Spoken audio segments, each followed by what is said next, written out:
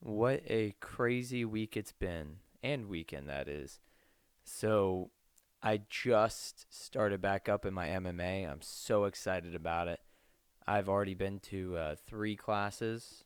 I've done two striking classes. One of them was an actual sparring session, and then the other one was a grappling jujitsu training. I forgot how much I missed it. I'm not going to lie. I forgot how much I really loved training in MMA. Will I ever fight again? I don't know. Probably not. If I were to compete, it would probably be in jujitsu, just because it's safer. I mean, I have a kid. I got a lot to think about in regards to what my life could potentially be like if I lost a MMA fight bad enough to where it did a lot of damage to me. So I'll probably stay with more the jujitsu side of everything. But with that being said, I do love to train all forms of MMA, so striking, boxing, jiu-jitsu, wrestling. All of those things are so much fun in my opinion to train and learn the technicalities of, because you never know when you could need it. You could need it to defend yourself at some point in your life, and just having that technical ability, that skill can go a long way. So that has started up this past week and I couldn't be more excited about it. Um, I also took Caden sledding with my girlfriend, and that was fantastic. Towards the end there, we had a little bit of a spill, but all in all, it was a great, great day spent with them. We went down this huge hill in Versailles, and the snow was really icy, so we got to go huge lengths down that hill, and it was such a fun time. Caden had a blast. He's definitely an outdoor kid. I tell you what, he has been loving the snow, being able to build snowmen, being able to sled, and just be outside if the weather permitted, if it was warm enough for him to be out there. So it was a really good weekend with him as well. He's played till he got super tired. Then he had some issues because he was tired. But other than that, all in all, it went super well. And it was Super Bowl. It was the Super Bowl this weekend. To be honest, I didn't watch it. I watched the weekend's halftime show. Reading up on it, like the concept behind the halftime show, it makes sense, and it was actually a pretty cool concept behind it. Overall, though, his performance was alright. It wasn't my favorite Super Bowl halftime show performances by any means, but it was definitely a good one, especially reading up on it and researching on how, like, what the people with the masks meant and why he went into that really light area. It's really cool. Do your research on it if you haven't heard anything about it. Basically, it's just how artists these days are blinded by the lights and the fame, and they lose sense of who they are as a person. So yeah, it's super cool. It's an interesting topic to look up. And it's just been busy. I got a new tattoo. I spent a lot of my weekend up in Piqua because of the tattoo and the MMA, because my MMA gym is up there.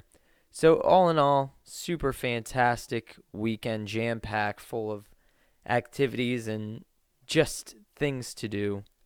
It was a very good weekend. But I also read a couple studies that I wanted to talk to you guys about, and the first one was about childhood diet and its lifelong impact on your gut microbiome. So there's a scientific study done on mice. Yes, so take it with a grain of salt. It's only been done on mice, but it showed that mice being exposed to a higher fat and sugar diet as a child can alter their gut microbiome for life, not just for a couple years, but for life. And this could cause a whole lot of issues because it it was so undiverse that it caused a lot of digestive and autoimmune issues. So put that into your life today. Maybe you grew up in a highly processed, super high sugar, high fatty food household, you could potentially, again, take the study with a grain of salt, have an altered gut microbiome. And if you don't know what the gut microbiome is, it's all the bugs and the bacteria and the yeast and the fungi that are in your stomach that help digest and process and utilize all the nutrients that we put in our body from what we eat. And not only that, our stomach is where we produce the majority of our serotonin. So you got to think about it. If you grew up in that household and you're looking at a lot of, like seasonal depression is a really real thing, and it's a huge thing that happens, especially this time of year in Ohio where it's so dark and snowy and gloomy, that is it heightened because of how you were raised with your food? That would be a question to ask yourself, because that's a super interesting topic to look into. The gut microbiome is such a new phenomenon even nowadays, and they've been doing research on it for years now. But we still don't know much about the gut microbiome and what actually happens within our stomach. A lot of people say the gut is the second brain. A lot of people say, excuse me. A lot of people say if we don't have a healthy gut and if our gut microbiome isn't to its fullest capacity, that could cause a lot of stress within the body, which could lead to a host of other issues. So it's just some food for thought. That's a cool study that I was reading up on. It was done by, let me see if I can't find it real quick. It was done by the University of California, the Riverside. So it was an interesting read. I would highly recommend it. I found it on Science Daily. And then the other study I wanted to bring to you today, also that I read this week, was about exercising one arm can maintain the muscle on the opposite arm and has a decreased muscle atrophy effect on that opposite arm. So if you've ever been in a cast, if you've ever been in a splint, something that's immobilized, whatever body part you would like to think of, you notice once you get out of that cast, your leg, your arm, whatever it may be, is significantly smaller than the other one, because when you're not using the body part, the muscle tends to atrophy unless you take precautions to try and prevent that. Now, a new study comes out by the Edith Cowan University, Edith Cowan University, by Professor Nosaka, coming out saying that if you focus on the eccentric exercise of the opposing limb, you can maintain the muscle strength and the muscle definition of that opposing arm, the arm that's in the cast, the arm that's in the splint, the arm that needs rehabbed. And that's just such a cool, that's a pretty huge thing for modern day rehab and for medicine and physical therapy.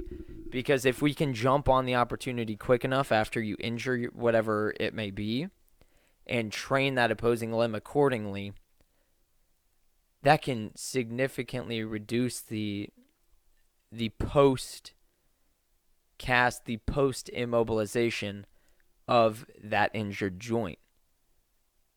I just think that's crazy. That is so interesting. Such an interesting concept that I've never really thought of. And of course it makes sense. Your body is all interconnected. So the fact that working on the other limb could help that hurt limb makes sense. But I just read a study about it and it was super, super cool. But there's a couple big things I have going on this week. It's my last soccer game today. So I'm super excited. I don't know if I'll be able to go there or not, because I don't know if the game's at 7 p.m. or 9 p.m. like it normally is. But hopefully I can go to my soccer game tonight. Hopefully nothing is preventing me from doing that. As well as my son is starting baseball. So that's super cool. I've never been a baseball guy. I played when I was younger, but I was so bad at it I couldn't even hit the ball off the tee. So being able to see my son work on and try and play baseball is going to be cool. It's going to be a learning experience for me because that means I have to step up my game to help him grow as a player. I'm also planning on putting him in soccer once soccer season starts. So he's going to be jam-packed with sports and school and hanging out with his family. It's going to be a good time. It's going to be an awesome couple months. I can't wait to see how he grows, especially because he's turning 4 next month. It's going to be an absolute blast of these next couple months. Hopefully, he really does enjoy baseball and he continues to do it, or whatever sport it may be. But getting him started with baseball is going to be a lot of fun. It's going to be a lot of fun. It's going to be a huge learning experience for me. And hopefully he enjoys it enough to keep doing it. And again, he's so young. He probably won't care as long as he's doing something outside. But trying to set those early seeds of health and wellness for him to continue to be active and moving around, especially in this day and age with tablets and TVs and phones and all of these other technologies that can really impede our overall movement. Alrighty, getting into our questions today. I put out a post on Facebook asking for some questions. This is going to be the first time I look at them, so you'll get my in-person raw answer, and we'll go from there. So, question number 1 by Tasha: how much water should I drink, and how much is too much? So the typical rule of thumb for that, Tasha, is going to be drink half your body weight in ounces of water. Now, that could change depending on your activity level, what you do. If you train hard, if you do circuit training versus just a walk, your body may need more or less water depending on the situation. You should have light yellow to almost clear urine, so that's a good way to judge if you are dehydrated or not. And if you have clear urine, you're in the clear. You shouldn't drink a lot more than that unless, of course, you go and exercise. Then you may need that extra water as well. So good rule of thumb, half your body weight in ounces, and if you pee clear, then you're more than likely hydrated enough and you should dial back with what you got. Christy asks, are carbs bad? Also, vitamin and supplement info. So, Christy, carbs are not bad. It's how and what type of carbs you eat. Now,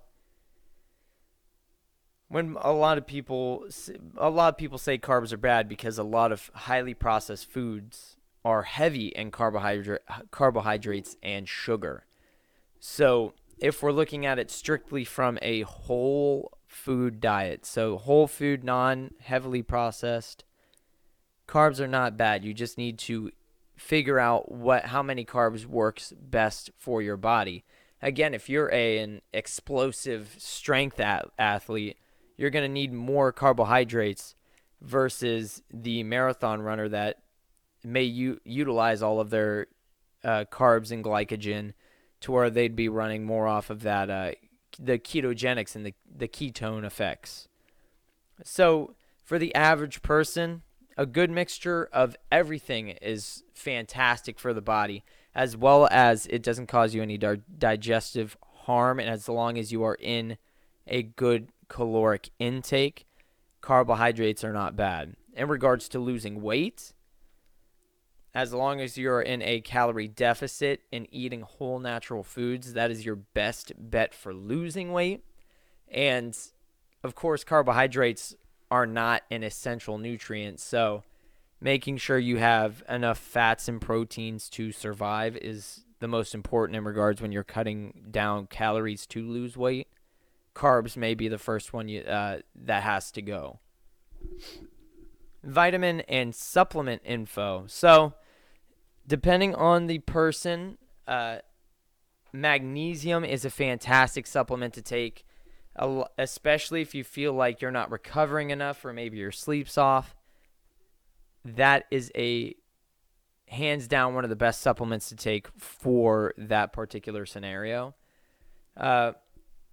In regards to overall health and wellness, if you're not eating enough omega-3 fatty acids, so that's your fish, that's your nuts, you may need to take an omega-3 supplement, because if your joints are hurting, that could be a sign of not having enough omega-3 fatty acids. Also, vitamin D, vitamin C, zinc, all of those things are good immune boosting supplements.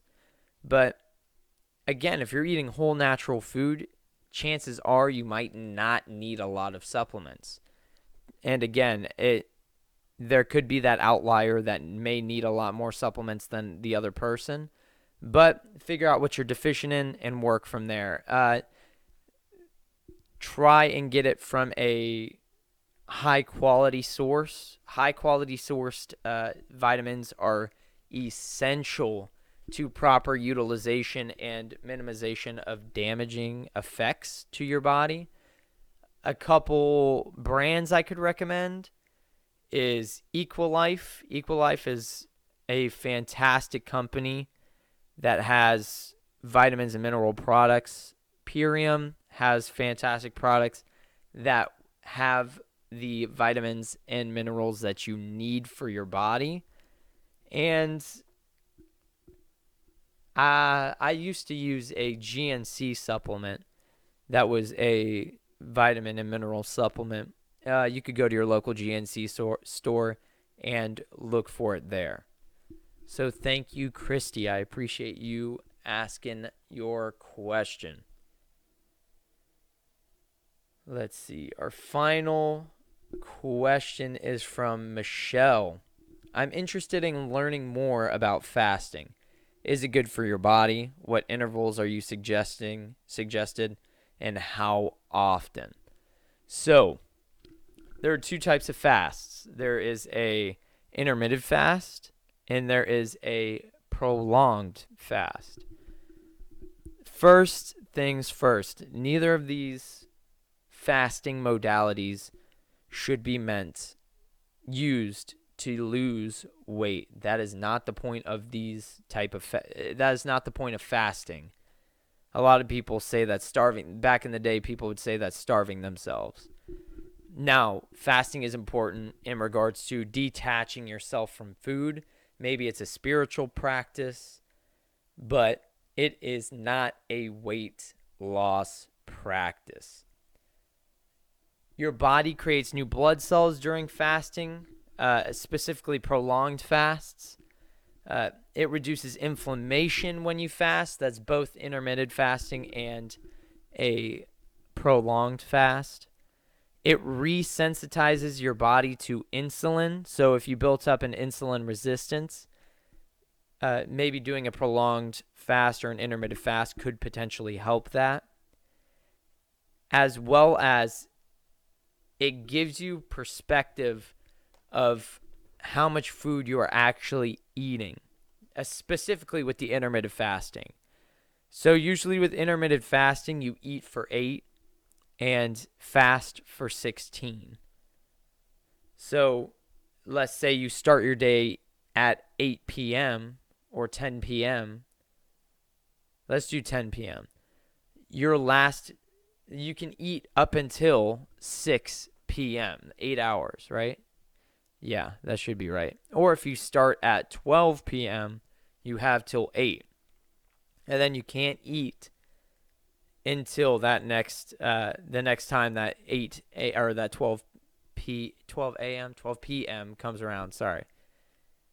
So I highly recommend it. Again, it's not a weight loss modality. It is more for spiritual practice and maybe resensitizing your body to food and protein and nutrients.